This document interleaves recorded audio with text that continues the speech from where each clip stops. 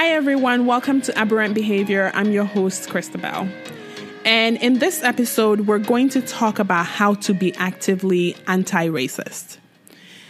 I hear a lot of people say, but I'm not racist. I don't think I'm superior to anyone, so I'm not racist. And in fact, I don't see color, and that should be enough. Well, honestly, let me tell you what many people will not bother to tell you. That is below the bare minimum. Not being racist is the least, literally, the very least you can do. It is high time we all began to see the importance of being actively anti-racist. That means as we navigate life on a day-to-day basis, we are doing the work of liberating Black people, amplifying Black voices because our future depends on it. If you look across the country, in all 50 states, there are anti-racist protests going on. People are angry. Black people are angry. Black people are frustrated. Black people are tired of having to explain to you why they don't feel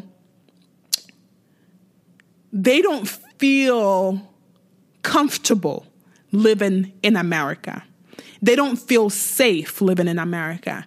They don't know if the next time they walk out of their house would be the last time. They are fearful for their sons, their mothers, their daughters, their fathers. They are scared. And they've always been scared of living in this country. To you, as a white person or a person of color, when the police pulls you over or when you call 911, you have a different experience than a Black person. You, I believe, feel that the police are truly there to protect and serve. Black people have never felt this about the police. So when you are that Amy Cooper in Central Park who calls the police on a Black man, even her, she knew what she was doing. She knew that oftentimes it means the death sentence of that Black man. When we saw what happened with George Floyd and that police officer, knowing fully well he was being recorded, but kept his knee on his neck for 8 minutes, not caring of the consequences to him personally. That should show you the extent to which racism is rampant.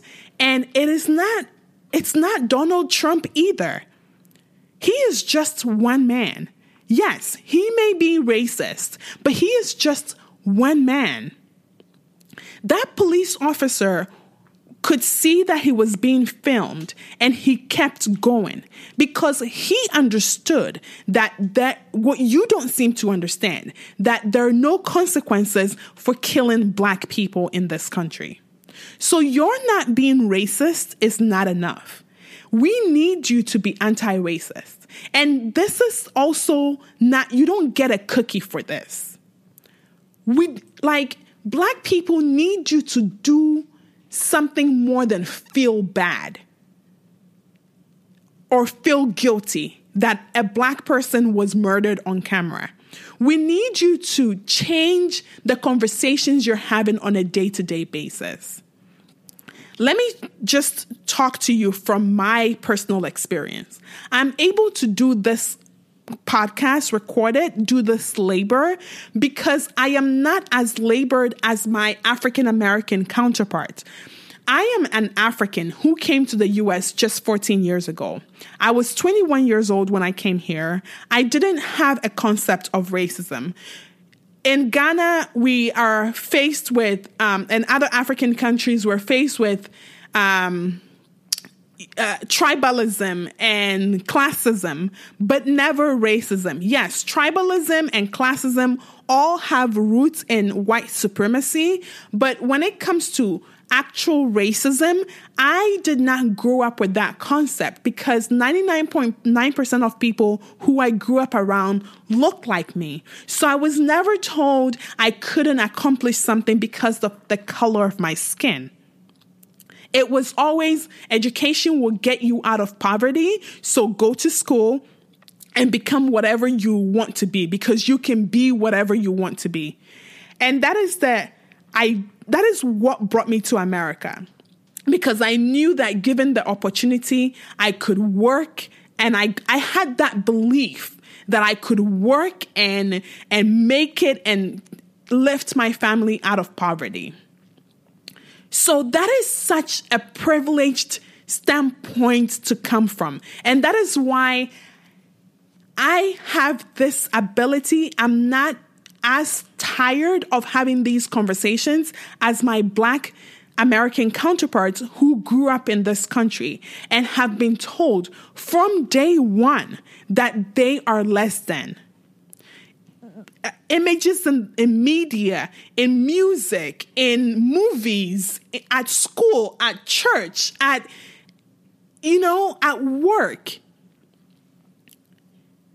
So they have lived this on a day-to-day basis, and they're tired of educating you. So no, don't go to your Black friend asking them, how can you help? Do the work of educating yourself. I had to do that work of educating myself because it was no longer okay for me to go about saying, oh, of course I'm Black. Of course I'm not racist. I just know, it wasn't enough to do that because I was complacent in so many ways. For instance, like when I first moved to the US, I lived in Chicago, and I worked for I did live in caregiving, and I worked for rich white Jewish families in the suburbs of Chicago. So those families would say things like, oh, I can tell you're not from here. You speak so well. You enunciate your words and you just sound very intelligent. And I would take that as a compliment. And they would say things like, one woman actually said to me, if only you could learn how to say ask instead of axe, you can go very far. Because when you say axe, you sound like them. So yeah, of course, I didn't feel that I didn't feel that I was being discriminated against. Looking back now, I can see how incredibly racist those remarks were. But in that moment, I was just reveling in my, oh, I'm educated. Look at me. Even the white people see that I'm educated and I'm going to become something one day. So, ignorant or not, by not speaking up then, I was perpetrating harm because I did not stop that woman from, if I had told her that was not okay, I would have stopped her in that moment from perpetrating that kind of harm on another Black person. So, first of all, I'm speaking to fellow Africans. This battle is your battle. It's all of our battles. Don't even for a moment think that you're exempt, because trust me, when that police officer pulls you over, you may not have the time to showcase how you don't speak Ebonics and how you're just so respectful, and how you're the good Black person. To them, you're Black. And people of color, like I work with so many Filipino nurses, and I'm not saying every Filipino is not anti-Black. I'm saying the conversations I've had with a lot of my fellow coworkers revolve around I came to this country with nothing. Look at me making something of myself. Why can't they just stop playing the race card? Slavery was so long ago. Why can't they just become something? You need to stop saying those things. You need to stop, period. Because until you have grown up in a country where your ancestors for 280 something years were slaves, and then for 89 years after that were segregated, and then following that redlined, incarcerated at higher percentages, until you have lived that life, you don't have any leg to stand on to tell Black people how they should be or how they should not be. Until you have learned the racist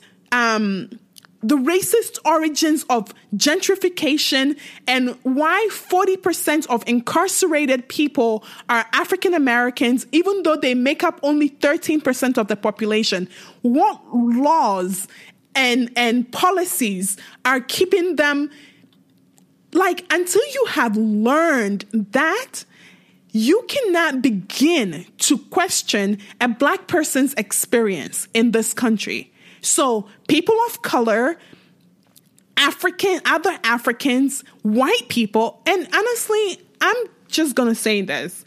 If you're a white person who is from America and you grew up in this country, I really don't know what your excuse is. I don't know how you could not have seen that racism exists. But hey, I know there are a few of you who are just so ignorant. Well, this is me telling you enough is enough. Your ignorance is not enough. And if you keep telling the story of you don't see race and you're going to raise your children not to see race, and Black people are telling you that is not the way to do it, and you just want to insist on not seeing race, you are part of the problem. It's not all love and light. That is not enough. I need you to, when your boss is picking on your Black coworker, let's say you initially don't see it as them picking on your coworker because they're Black, and your Black coworker comes up to you and says, your boss is picking on me because I'm Black. I need you to believe them, so that the next time your boss is picking on them, you can speak up and say, stop picking on her because she's Black. Be willing to risk something. Talk to your children at the dinner table how to recognize their privilege, how to leverage their privilege for the sake of other Black people. Do that work. Do it actively. Do not look for a pat on the back. Do it when nobody can see. At the dinner table, when you find yourself having to clutch your bag a little tighter because a Black person is walking by, ask yourself why. Begin to actively rid your mind and your thoughts of anti-Black rhetoric, because you're not immune to the socialization that all of us face. The whole world is anti-Black. The rules in place, the rules of professionalism, the rules of just name it, is anti-Black in nature, because Black people are not in those conference rooms. They were never part of policymakers. So the things that feel like, oh, well, that's just a rule. Ask yourself, how did that rule come about? How is that rule benefiting me? Inherently benefiting me? And I'm talking to you as a white person. Because I feel like we're having these conversations and we're just bypassing each other without understanding that this battle is for all of us to fight. So the bare minimum is you calling out a murder for what it is. When you witnessed George Floyd get killed and you did not speak up, but rather decide to speak up on the lootings that has come about due to the protests, you should realize that that is anti-Black as fuck. Like, I, as a Black person, can recognize that I have anti-Blackness in me. But you, as a white person who is actively benefiting from white supremacy, tells me, oh yeah, no, I don't, no, not me. I am so not anti-Black at all. Oh, what are you talking about? That statement alone tells me that you don't get it. So, yeah, educate yourself. Use that education to go into your communities. Use that education to raise your children to see color, to see, teach them how they can use their privilege to help Black people. That's what we should be teaching our children. And another thing that I have come across is when I would talk to people about, racism, they would say, I'm not racist. Then I'll bring up the fact that you may not be personally racist, but systemic racism keeps Black people oppressed. And so one example I'll bring up is, like I mentioned before, 40% of incarcerated people in America are Black people. And Black people make up only 13% of the population. What would you say about that? And they would say, well, I don't know. I just feel like maybe people should not commit crimes, and so they won't be arrested. Honey, that is really, really racist. I know you don't think you're racist, but think of it, the fact that you think that the reason why 40% of people who are in prison are Black people is because they're committing crimes and should get punished if that's the punishment for the crime, means that you are unwilling to address the fact that the prison system is inherently anti-Black. The laws and the way Black people are prosecuted to the fullest extent of the law, whereas their white counterparts are not. If you can't understand that that is inherently racist and that the system is inherently racist, so what you're telling me is you think that Black people have a higher propensity for crime? Because, what else are you saying when you say, well, it must be right that 40% of people who are in prison are Black people? That just must be right because we live in a just system.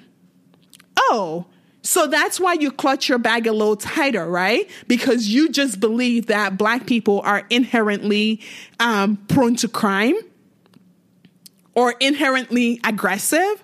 That's why, and I'm talking also as a nurse. That's why in the medical field, Black mothers, pregnant Black mothers are dying at such a higher percentage than anyone else. They're not being taken seriously because, Black people, they can handle pain better. Oh, look, that Black patient was really aggressive. It's like, man, this stuff is so deeply, deeply interwoven that I believe that you don't even see it. But here is me telling you to wake up and see it. Because I understand that the benefits you get by being proximal to whiteness. But trust me, the scale on which people are judged, from white being the best and black being the worst, you too are being judged on that scale. So until you demand that that scale be done away with, your liberation will not come about. Yes, you made something of yourself, and now you can feed your family back home. Okay, and then what? Is that just, what else do you want? As a human being who should care about just everyone being free. So what are certain things you can do? First of all, you have to let go of the egotistical need of not being seen as racist. Yes, we believe you. You're not racist. Now what? Okay, moving on. Let's go on. Like, what's next? Right? Not being racist is not enough. You have to be actively anti-racist. Pick up a book. Many books, in fact. Educate yourself. Educate your family on the racist past and present of America. Education is the key, because once you see this stuff, you can't unsee it. Once you learn how black neighborhoods are being policed heavily, and how, just like, oh my gosh, it's a Pandora's box.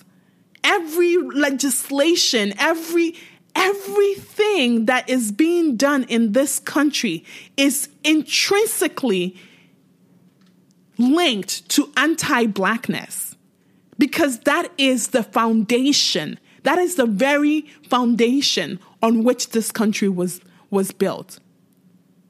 And just like black people still, have to deal with the effects of anti-blackness, white people are benefiting from the gain of white supremacy. So if you're one such white person, which every white person is, who is benefiting from white supremacy, you need to be willing to give up some of that privilege. You have to be willing to lose something. Yes, speaking up is hard. Speaking up in places like work and your family and your church and your schools is hard. You may be fired. You may lose your job. You may lose the love of your family members. But human decency demands that you do this work. And do not wait until you see another black person killed on camera to do this work. Begin to notice anti-blackness in movies and the media. Once you see it, you can't unsee it. Then again, help your family and friends to see it too. When black people tell you something is racist, believe us. When we tell you that thing that just happened that you absolutely thought meant nothing was racist, believe us. And then don't ask. And then use your white privilege to fight for us, to speak up for us. Teach your kids to see color. I know I've said this before. I'm saying it again, and I'll continue saying it. Not seeing color is not the solution. In fact, it is the problem. See color. See black people for who they are. Teach your kids to see black people for who they are. Teach them to use their privilege as white people to elevate black people. Again, it's just common human decency. Oh, another part that I want to talk about is use black to refer to black people. black is not a bad word. Your hesitancy about using the word black shows me and other black people what you think of blackness. You may not realize you think black equals bad because a lot of this stuff is subconscious conditioning. But trust me when I tell you, what did I say about trusting black people again?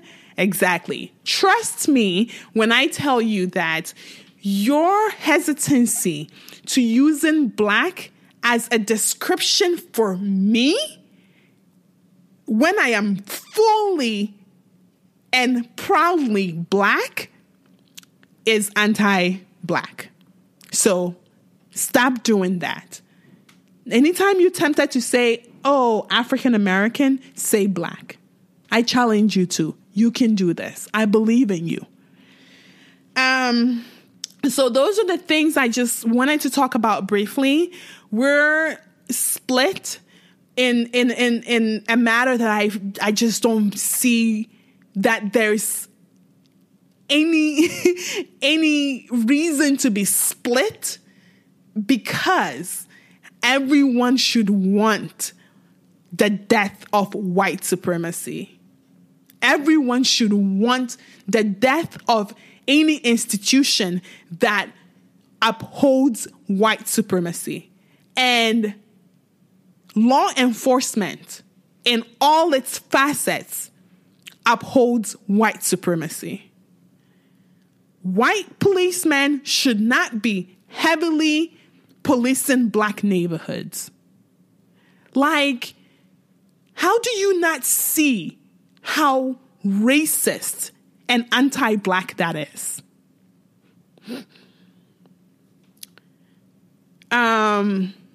There's so much to talk about on this subject matter. And while I said that I have the energy, because I'm African and not African American, to do some educating on this, trust me when I say that that energy has limits, because ultimately I am still black. And every day I am faced with people's desire to make me a little less black. Christabel, you're so loud. Christabel, why do you talk with your hands so much? Christabel, why do you walk like that? Christabel, why do you dress like that?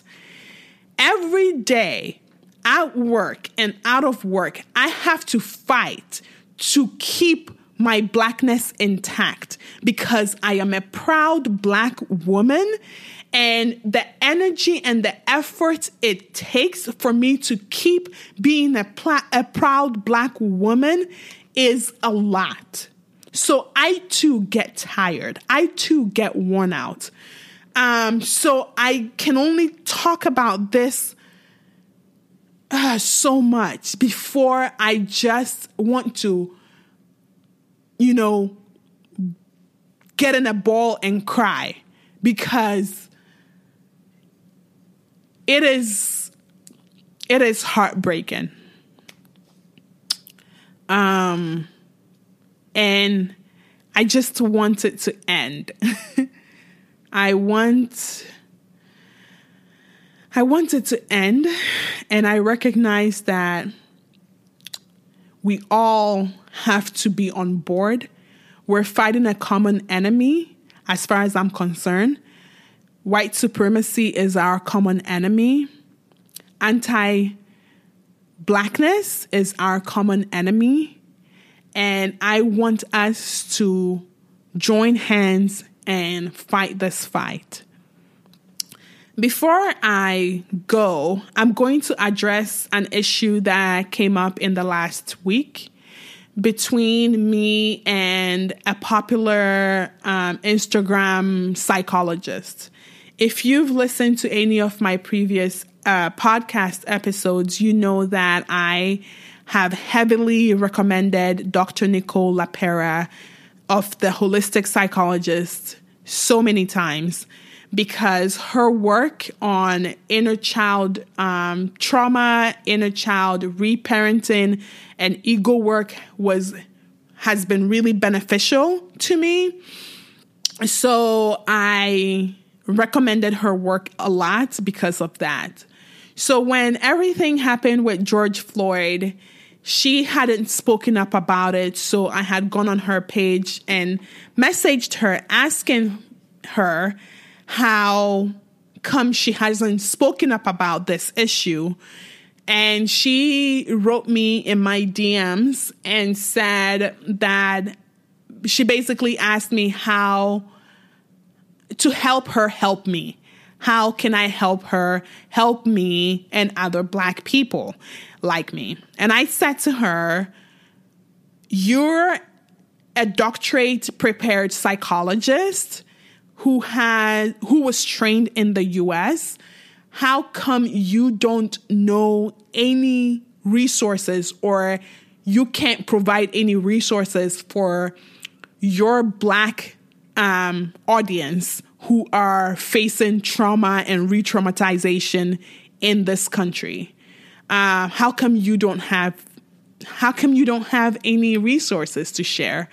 And she says, well, it was just a bunch of gaslighting and condescending conversation, ending with her offering to buy me lunch. And I waited like 24 hours to see if she was going to speak up on it. She did not speak up. She reposted a post by Jada she didn't write anything in her own words. And I just thought that was very dismissive. So I proceeded to share the conversation between me and her with everyone. And I've received a lot of support since then, for which I am grateful, I guess, for. But at the same time, I feel like this shouldn't have happened in the first place. If you're a white therapist who lives in America and you're not culturally competent, you're not prepared to provide services for Black people, I sincerely hope that you're not taking on Black clients, because if you are, you're causing more harm than good. And we are still working to get more Black people into therapy. And if for them to come to therapy and sit on your couch when you know that you are ill-equipped to cater to their needs, you need to say, I am ill-equipped. I don't have the capability. I think it's incredibly harmful if you are white and take on Black clients and you're not culturally competent, deeply culturally competent. You should put a disclaimer. Do not come to me. I cannot help you deal with your trauma, because guess what? Meditating and journaling is not sufficient to help people who are suffering from anti-Black trauma. It's not enough help. You have to provide care directed towards them specifically. And hey, if you feel like your education did not prepare you for that, just be upfront about it. I'm a white therapist for white people only. You know, like a disclaimer would be good. Or if you're a therapist and who is white or a person of color, take the time to educate yourself deeply on how to be an anti-racist therapist so you can help clients, Black people who come to you for help. And that is all I have to say about that. Thank you for listening. Let's continue this conversation.